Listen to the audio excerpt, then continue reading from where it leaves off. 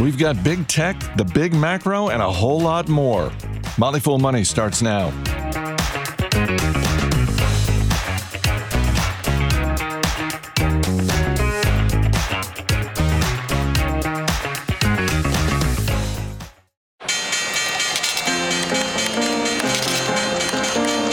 Everybody needs money. That's why they call it money. The best things in life are free, but you can give them to the birds and bees. I need money. From Fool Global Headquarters, this is Motley Fool Money. It's the Motley Fool Money radio show. I'm Chris Hill. Joining me in studio, Motley Fool senior analysts Andy Cross and Ron Gross. Good to be in the studio with you, gents. How are you doing, Chris? Good to see you. It is earnings palooza. We will dig into some of the biggest companies in the market, and as always, we got a couple of stocks on our radar. But we begin with the big macro. On Thursday, the Bureau of Economic Analysis reported that the U.S. economy contracted for the second quarter in a row, which meets the classic definition of a recession. On Wednesday, the Federal Reserve hiked interest rates by 0.75%. Ron, which one is the bigger deal for investors? Well, Chris, thanks for asking. The markets, I think, reacted very favorably to the rate hike, and especially the comments by Fed Chairman Powell that there will come a point when the Fed needs to slow the pace of increases. I think that's a rather obvious statement, but still the market likes to hear it. He said on Wednesday he does not believe the U.S. economy is in a recession. Fast forward 18 hours, Chris, and as you correctly pointed out, data came in that the U.S. economy did shrink for the second quarter in a row, and as you pointed out, common definition. But it's really the National Bureau of Economic Research that decides if a recession has occurred, and they take into account a number of factors, and actually they won't decide that for quite a while. So we don't actually know for sure, but it is semantics in my opinion, because we do have indications that the economy is slowing, which is actually a good thing because that's what the Fed is attempting to do. The trick will be for the decline to not be so severe as to really throw us into a prolonged problem. Now, inflation is still very high. You saw it during the week with lots of earnings reports. You saw it Friday with Exxon and Chevron actually benefiting from higher commodity prices. You also saw on Friday a report from that the personal consumption expenditure price index rose 6.8%, the highest level since January 1982. So the Fed does still have some work to do. Higher interest rates still have to flow through the system, but we will eventually be able to, I think, have a short and shallow recession. At least that's what I hope. And then we'll resume with the business cycle with reasonable interest rates, slower but positive growth, and stock valuations that are once again attractive. And I think we can live with all three of those. I remember many moons ago during one of the other economic slowdowns, Ron Gross turned to me and said, you know, this is before Jay Powell, Chris. There's a chance the Fed gets this all right. And right now, there's a chance that, yes, they were behind the curve, that 75 basis points was baked in, so that was pretty much a done deal. Don't forget, a month ago, we were talking 1%. So there's a lot of concerns that they're just slamming the brakes on this economy too fast. Now his comments said that, hey, maybe we won't have to raise quite as aggressively, or at some point we won't have to. That's good news. And yes, it may be a little bit of a aha moment, but great, it is baked now into the prices. So there's a chance that, you know, behind the curve, now they're on top of it. Investors are expecting that. We're certainly seeing the inflation, and we'll talk about this today through so many earnings. We're seeing that impact the performance of our companies. Whether we're in a technical recession or not doesn't frankly really matter, I don't think. We're not going to find out for months anyway. But the fact that our companies are seeing it and making sure investors are understanding that, how it impacts the companies and their portfolios, and obviously being invested in the best companies to sustain that new kind of environment that Ron mentioned. All right, let's get to earnings, and we're going to start with big tech. Apple CEO Tim Cook admitted macroeconomic factors affected third quarter results, but profits and revenue came in higher than expected, and shares up on Friday after the report. Andy, as you said, we're going to talk about a lot of companies on this show. Not all of them are persevering in a tough environment. Looks like Apple is. Yeah, it was a pretty good quarter, Chris. Topped rather muted expectations, showed continued strength really in iPhone and services. Earnings fell a little bit. Revenues were up slightly. they have more now. They have more than 860 million paid subscribers across their services as they get close to 1 billion at some point. They're looking for revenues to accelerate a little bit the next quarter when iPhone 14 launches. This quarter, revenues were up 2%. They did have some foreign exchange challenges. We'll talk a lot about that today. iPhone, obviously the biggest part of their business, Chris, up 2.8%. That was a June record. Wearables, homes, and accessories were actually down 8%. Mac was down 10%, iPad down 2%. Services continued to be one of the bright spots for Apple, up 12% to another June record.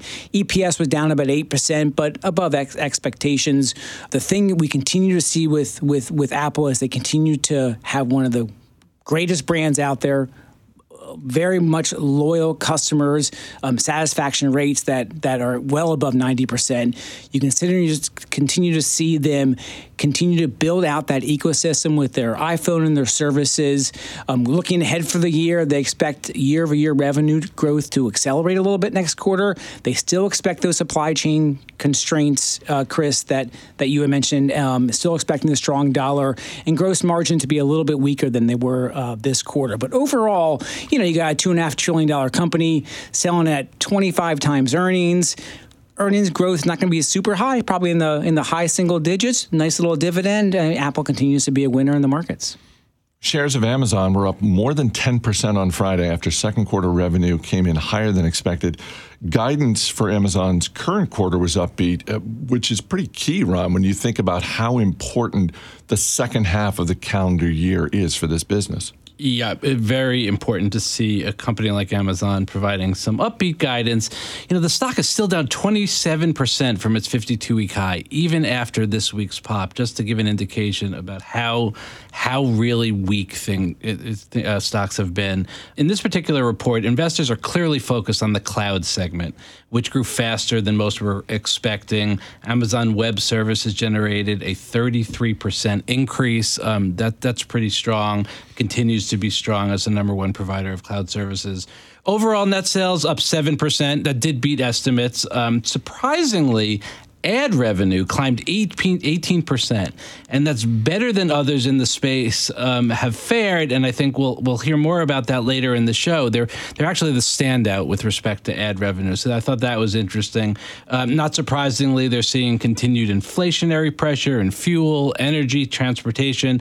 That cuts into margins. Net loss was $2 billion for the quarter, but that did include a loss of $3.9 billion from its wonderful investment in Rivian Automotive, which has been a complete disaster. They're still working through their too rapid expansion during COVID, left them with too much warehouse space, too many employees. They cut headcount by 99,000 people recently. But as you said, third quarter guidance was solid. They're raising prices over in the UK. Operating income guidance was pretty good at between $0 and $3.5 billion. So all in all, a pretty solid report, and the stock price is reflecting it. Microsoft's market cap is back up over the $2 trillion mark. Shares up more than 6% this week after Microsoft's fourth quarter results were highlighted once again, Andy, by the cloud division. I was going to say, it's a very similar story. It wasn't a great quarter with the slowest earnings growth in 2 years, but Microsoft pretty much turned the markets around this week earlier when they announced this quarter, and especially in their guidance. I'll get to that in a little bit, going forward with double-digit sales and operating income growth for the year going forward. But the cloud continues to be the winner. When Satya Nadella talks about best of suite value and having every layer of the tech stack covered, Microsoft really does, driven by the cloud. Their total cloud business was up 28% to $25 billion, driven by their Azure business, which was up 40%. Productivity and business processing was up 13%. That's driven by like Office 365, Chris, was a big driver. LinkedIn actually was a pretty good quarter, even though the advertising business was a little bit weak. So their ad market, like Ron had mentioned on the advertising side, a little bit on the weak side. Their Dynamics Analytics business up 19%. The big weakness, Chris, was in the personal computing. That was up only 2% with Windows down 2%. Search and advertising was lower than expected on that slower spend. Still up a little bit, but lower than expected. And gaming was down. That was a pretty big weak spot, down 7%. Overall, their commercial cloud business really doing well. Their bookings are up 25%, so what they're going to hopefully get in later of the year. Their remaining performance obligations up 34%. Big deals, big clients signing on for more cloud service. That's driving that. And so their guidance is for this double-digit growth, and that got people excited about the tech spend again. That it's not so dire. That companies are looking to continue to spend, and that really turned the markets around. So now you have that $2 trillion company, earnings per share growth over the next couple of years growing like in the kind of mid-teens level. You're paying Ford 27 times earning, and Microsoft is still a buy. More big tech after the break, including Alphabet and Meta Platforms, or as I like to call them, Google and Facebook. Stay right here. You're listening to Motley Fool Money.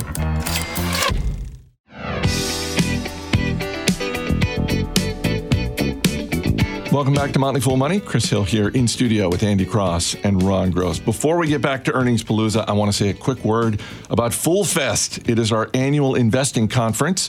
It's a 2-day event on August 29th and 30th, featuring breakout sessions on different investing strategies. We got a great lineup of speakers, including Motley Fool co-founder David Gardner, Trex CEO Brian Fairbanks, venture capitalist Jenny Abramson, just to name a few. Fool Fest is free for members of Motley Fool Services, and if you're not yet a member, you can sign up for our Stock Advisor service, get a complimentary digital pass to the event. Just go to fool.com/foolfest for all the details. That's fool.com/foolfest. I'll be there. Ron, Andy, they'll be there. Did you say free? Free for members That's of Motley Fool Services. All right, on to Earnings Palooza. Alphabet's second quarter profits and revenue came in lower than expected, but shares up a bit this week despite that. Ron, you look at the different divisions, YouTube, Google, et cetera, not better than expected, but certainly better than feared. Yeah, that's exactly. Expectations were so low following Snap and then Twitter's disappointing results that we actually saw a bit of a relief rally with Alphabet, or Google as we like to say. Now, growth did slow pretty significantly from last year. Revenue up 13%. Compare that to 62% growth a year earlier. So 13% is the slowest rate of growth since the second quarter of 2020, when the pandemic took a whack out of demand, if you'll recall, for advertising in a lot of areas, especially travel. So we're kind of revisiting some of that slower growth. Currency fluctuations, as we'll see across global companies, also took about a 4% whack out of revenue growth. So advertising revenue was up, but only 12%. YouTube advertising rose only 5%, and that's in comparison to 84% during the year earlier period. Competition from TikTok, I think, being one of the culprits here. Google Cloud fell short of expectations, lost $858 million. I think it's important to keep an eye on this segment. It's very important to future valuation. When that flips and goes positive, I think that will be very important. Operating margins down to 28% from 31%, and earnings fell 11%. But as we said, expectations were so low that the stock has rallied on this news. The company is doing just fine. We're just seeing some slower growth. Shopify's second quarter results on Wednesday were overshadowed by the memo that CEO Tobi Lütke sent to employees on Tuesday. In it, Lütke said Shopify would be laying off 10% of the workforce, and he took responsibility for mistakes that he made in growth projections that fell short. Andy, for a stock that has fallen 75% year to date, this is still a $45 billion business. Well, and they have 10% of the e-commerce market when you add up all of the merchants who are doing business across the Shopify platform. But clearly a lot of pain for Tobi, who founded the business, is still one of the largest shareholders. He gave a very poignant letter outlining and taking responsibility for the growth. As Harley Finkelstein, the president, said on the call, in short, we overshot our predictions, and they did. So they're laying off 10% of their staff, mostly in recruiting, support, and sales. And that's going to help manage their cost structure in the second half of the year. Now this Shopify is a slowing growth story. It's still growing, but it's a slowing growth story. Revenues were up 16%, about in line with estimates. Gross merchandise volume, Chris, so all the volume sold across the Shopify platform was up 11% to almost $47 billion. Their offline business, or tied to the offline point of sales kind of business, was up almost 50%. That was a record. So that's a bright spot. But it's the big online business that continues to struggle a little bit.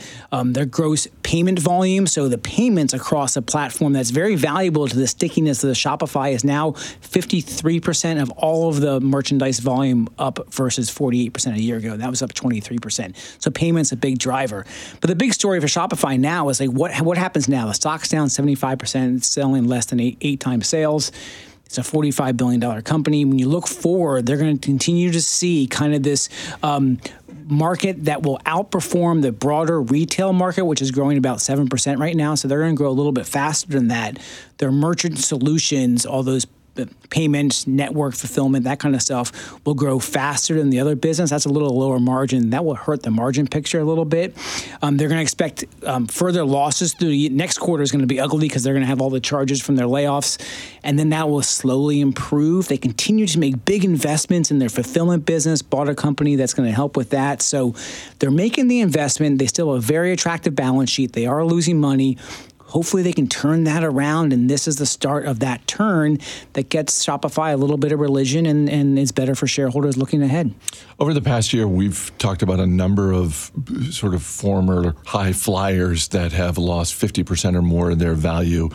And when you look at the valuation, even if they've been cut in half, it's still an expensive stock. When you look at Shopify, down 75% year to date, how expensive is it now? Well, it's much more in line. Anything less than 10 times sales, I think, gets to be much more normal realized for these high growth stories. But they got to turn the growth and these innovations like the Twitter shopping channel, tap to pay on the iPhone, B2B functionality. Those are all big investments they need to make to stay competitive, to continue to grow their market share. If they can do that, they might be able to turn it around.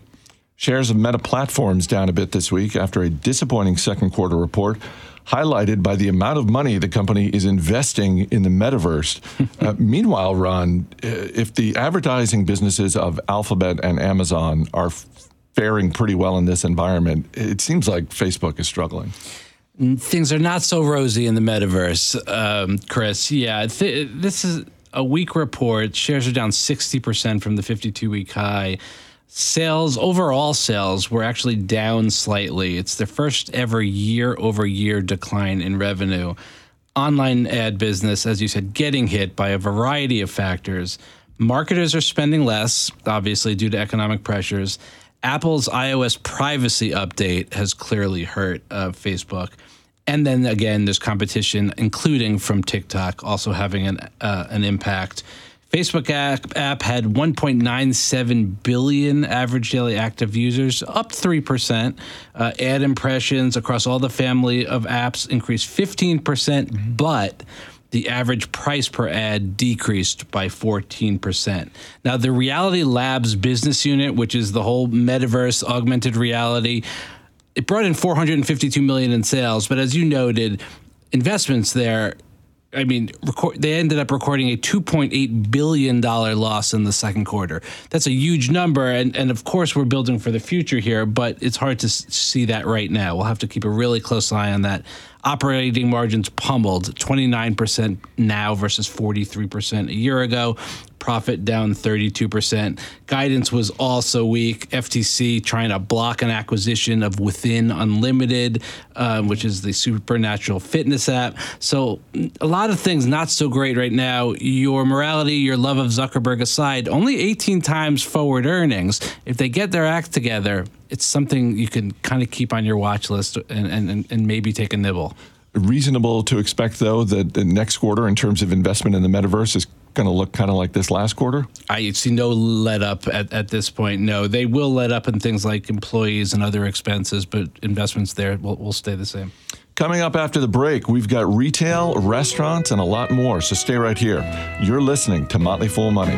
Play that song again about the loser. The same one that's been playing.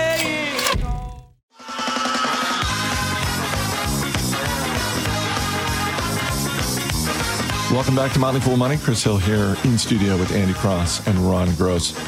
Chipotle's continued ability to raise prices led to strong second quarter profits, and shares of Chipotle were up 15% this week.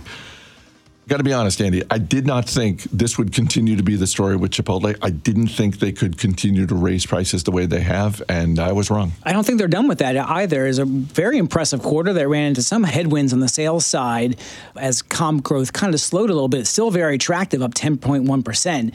Margins were solid with the in-store purchases coming back, where people come in-store and they are much more likely to buy a soda, for example, or a drink than they are when they order from home. Pricing definitely helping and showcasing that pricing power and the brand power that Chipotle has.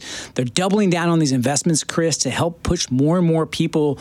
They talked a lot about this on the conference call, doing a lot of investments, very similar to what they did, Brian Niccol did back in 2019 when they kind of got all the troops together and really tried to help them understand what makes the best throughput to really improve the amount of customers they can serve in any 15-minute span. They want to get that up north of 30, and they're not there yet. So sales up 17%. I mentioned comps up 10.1%. The trend through May was actually strong, and then it kind of weakened a little bit with the economy slowing down a little bit, as we talked about, and that hurt on the comp side. But transactions up 3.5% to 4%. They opened 42 stores.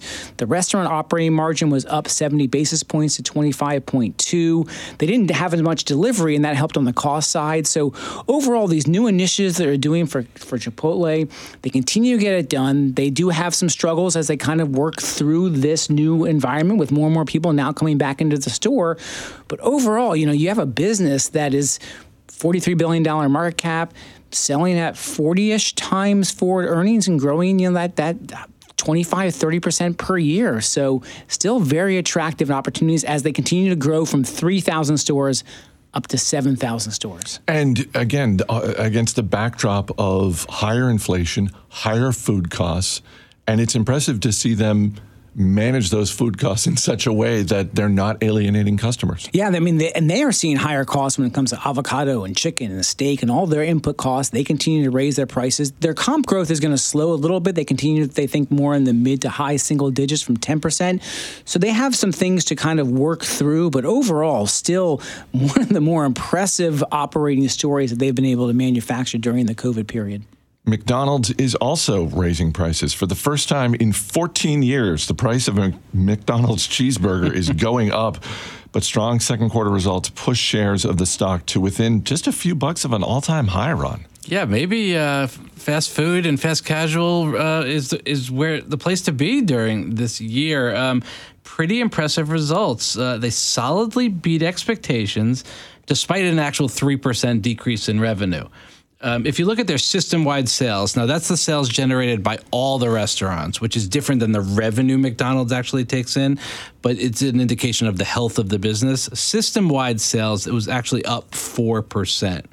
U.S. same-store sales up also almost 4%. Global comps up almost 10%. As you say, driven by higher prices and that value menu that is very attractive to folks looking to save some money. Sales of all types of meals, particularly breakfast, were higher. If you break it down to franchise and company-owned, franchise was the strength here, up 7%. Company-owned stores were actually down 15% from a sales perspective. They're making a nice headway in digital sales, exceeded $6 billion. That represents about 1/3 of total system-wide sales at this point. Operating income flat. Results include $1.2 billion of charges related to Russia and some other charges as well. If you adjust all of that out, EPS, earnings per share, was up about 8%. So they're being cautious, as you said, raising prices, especially in the UK. Those cheeseburger prices are going up. Sorry, UK.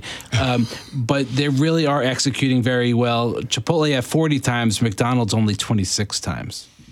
Signs of life from Etsy. Second quarter profits and revenue came in higher than expected. Shares of Etsy up more than 35% over the past month, although that means it's still down only about 50% year to date, Andy. They did add 6 million buyers during the quarter. Yeah, that was actually nice. It was the lowest they've seen in a couple years, though, really since COVID started, Chris. So again, in context, and again, the expectations are pretty muted at, their gross merchandise sales were actually flat a little bit, up a little bit if you bake in some of those foreign exchange challenges with the strong dollar.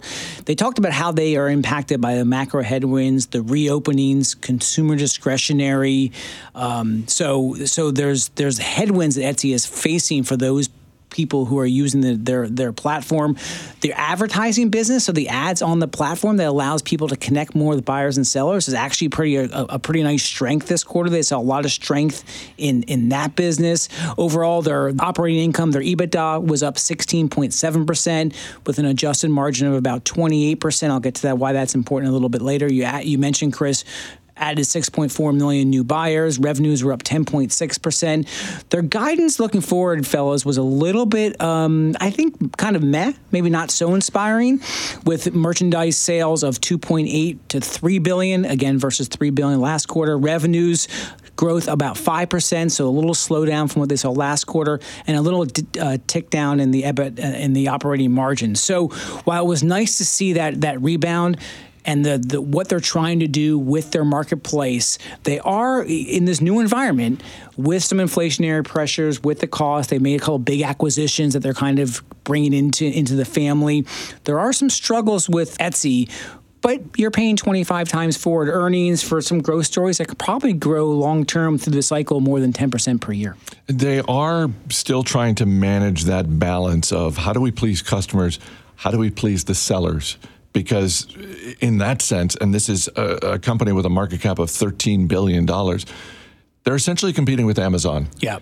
Going to third-party sellers and saying, we want you on our platform. We're going to treat you better than Amazon is going to treat you. You would think that would be easy in some ways, not necessarily competing with Amazon, but sort of making that case.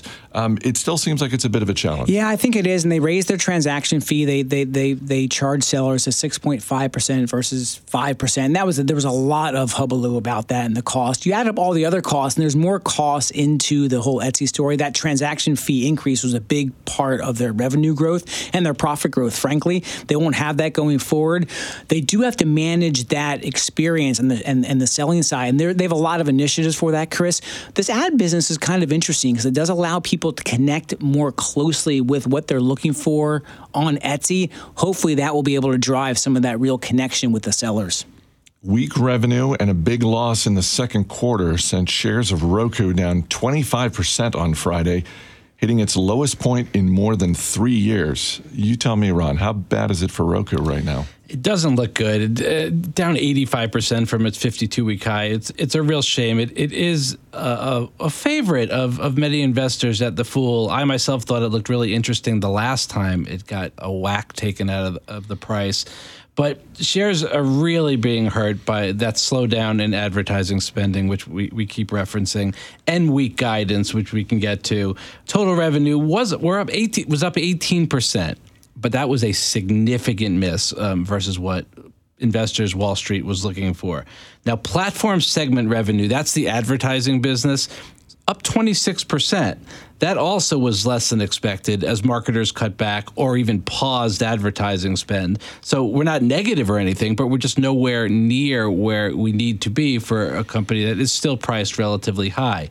Player revenue, which is the hardware and software business, was actually down 19%. So we're definitely seeing some softness there. They did add 1.8 million active users in the second quarter. That's 63.1 million total right now.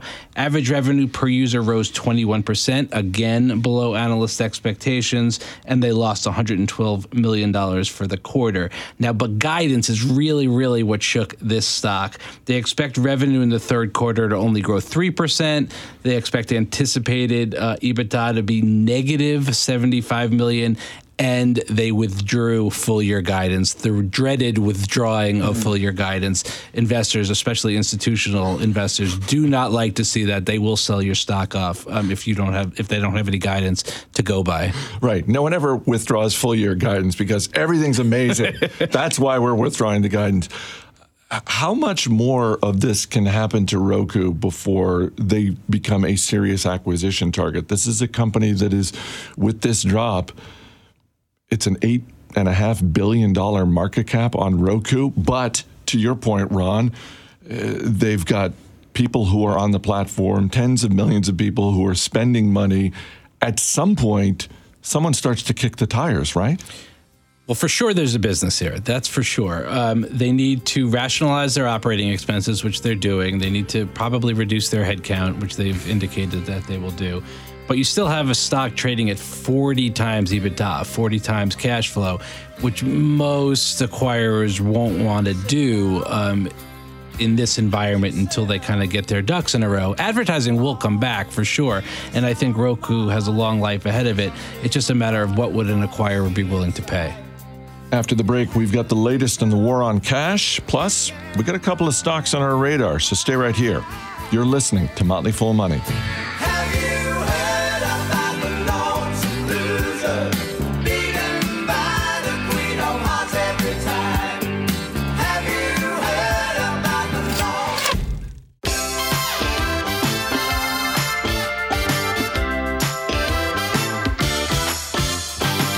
As always, people on the program may have interest in the stocks they talk about, and the Motley Fool may have formal recommendations for or against. So don't buy or sell stocks based solely on what you hear.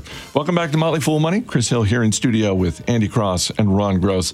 Visa and MasterCard both out with their latest quarterly results. Ron, the stock movements were a little different, but it kind of looks like similar stories for Visa and MasterCard in terms of spending patterns and profits. Very, very similar. Both solid reports, but they were both overshadowed by a report that Senate lawmakers are preparing a bill aimed at reducing credit card fees. The legislation would give merchants the ability to route Visa and MasterCard credit card transactions over alternate networks. The goal to inject competition into the credit card market. That would be bad, Chris. That's important to keep an eye on here. But the quarter was strong and very similar. Revenue up 20% basically for both companies. Cross-border spending up strong for both companies as border restrictions continue to be relaxed. Travel picks up steam. Payment volumes up for both companies as well. Guidance was also similar. Visa says it sees revenue growth in the high teens to 20% range. MasterCard sees growth in the low 20% range. Interestingly, Visa CFO said we're seeing no evidence of a pullback in consumer spending. Well, let's see how this quarter plays out to see if it follows through. But overall, very, very good quarters, but let's keep an eye on what the Senate has to say. Mixed fourth quarter results from Diageo. Revenue for the alcohol company came in higher than expected, while profits came in a bit light. Andy, Diageo has beer, wine, and spirits in its portfolio. It kind of looks like spirits did the heavy lifting this quarter. Absolutely did. One of the largest spirits makers in the world. All their divisions were pretty much up. Beer actually was pretty good, up 25% for the year, with Guinness up 32%. The maker of Guinness. Scotch was up 29%, not to be outdone. You're welcome. Johnny Walker, Ron, was up 34%. Johnny Walker Blue, fellas, was up 63%. Ron, there you go, in sales. 25% in volumes. Overall, the whole year was pretty impressive. Sales up 21.4%. Organic volume up 10%. They make these acquisitions, so organic is important. Strong organic growth of double digits across all their regions. Very favorable trends for spirits, and they're taking share across those areas. On premise, as people go more back to restaurants and bars, Chris, is really having an impact to the operating profit up 18.2% and margin up 121 basis points. So overall, they continue to get it done. You're paying 23% for times earnings, a little bit of a yield, about 2%. It's not going to be the fastest grower in the world. I own Diageo. I'm content to just kind of sit on it and own it here. Sales in the mid-single digits and profits, a little bit of profit margin growth there with some of their acquisitions too. So overall, a very nice year. Not going to have the same year again like this. I don't mean to anchor to one data point, but the Johnny Walker Blue number is pretty incredible when you consider that's really a premium brand. And those are in dollars, and all their premium brands really drove a lot of Diageo's growth. It speaks to the brands and how they're kind of managing and operating them. Could be an early indication of the bifurcation of the markets that we sometimes see in terms of spending patterns. We'll keep an eye on that for sure. Their tequila was up 55%. Unilever is the $120 billion consumer products company that is the parent of many brands, including Klondike frozen desserts. This week, Unilever announced it is discontinuing the Choco Taco. The company said in a statement, quote, "Over the past 2 years, we have experienced an unprecedented spike in demand across our portfolio and have had to make very tough decisions to ensure availability of our full portfolio nationwide." So what does that mean, Ron? It's like we're being punished because we ate too many Choco Tacos? That's what that sounds like to me. I think we're eating more of the other Klondike products, probably. I think a nice tie-in with Chipotle to increase their dessert menu would be really interesting. A nice chocolate taco, ice cream taco sounds pretty nice to me. I will say real quick, though, what upset me is they're also discontinuing the toasted almond bar, which is what my dad would always get when the ice cream man came around. So that's a little nostalgic Mr. for me. Gross, sorry about that. Let's go to our man behind the glass, Dan Boyd. Dan, before we get to the radar stocks, any reaction to the Choco Taco news? So we get inflation, but we lose Choco Tacos. Why can't we have nice things, Chris? It's a mystery, Dan. It is a mystery. You want your Choco Taco and eat it too. Let's get to the stocks on our radar. Dan, we'll hit you with a question. Ron Gross, you're up first. What are you looking at this week? I'm going to circle back to Next Era Energy, NEE. Shares are down about 15% from the 52-week high, but it has rebounded nicely, about 20% off its low reached in March. They operate the largest electric utility in Florida, and they're also the largest wind and solar operator in the world. So you get both a traditional electric utility and a nice play on renewables. They've grown adjusted earnings per share at above average 9% compound rate since 2005, raised their dividend every year since 1995, qualifying it as a dividend aristocrat. Board recently approved a dividend policy where we should roughly see 10% increases in the dividend through 2024, currently at 2% yield. Not so cheap for a utility at 30 times, but you get the renewable part of the business as well. It's now a dividend aristocrat? 26 years. Dan, question about Next Era Energy? Sure, Chris. Now, Ron, just how Next Era is Next Era Energy? I'm serious here because how much of their portfolio is fossil fuels versus renewables? They are moving towards clean energy projects. They have investments to deliver battery storage, emerging emissions, free energy sources, hydrogen pilot projects that are very green, water infrastructure projects. So yes, they are the largest in Florida from a traditional utility perspective, but they are moving significantly into the greener area of the business. Andy Cross, what are you looking at this week?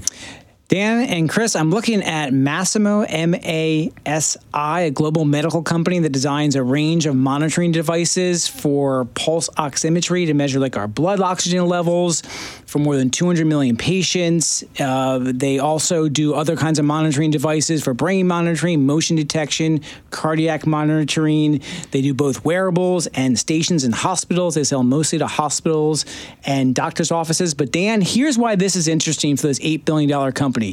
Just this year, they announced an acquisition of Sound United, which sells premium audio and home entertainment systems like Polk Audio and Bowers & Wilkins, digital audio, a bunch of other things. They closed the deal in just 2 months.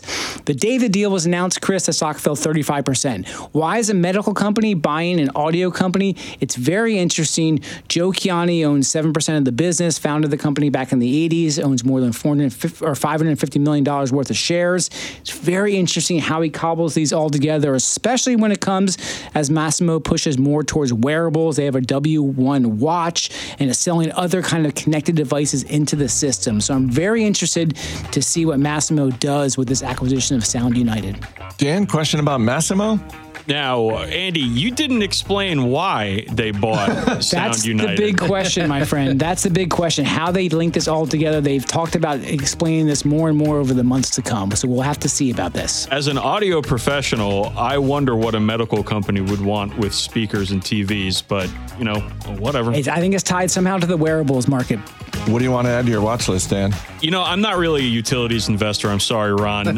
But I'm intrigued by the medical technology company buying a sound and speaker company. Yep. I'm going to go with Masimo. I don't know if it's going to work out, Chris, but we'll keep an eye on it.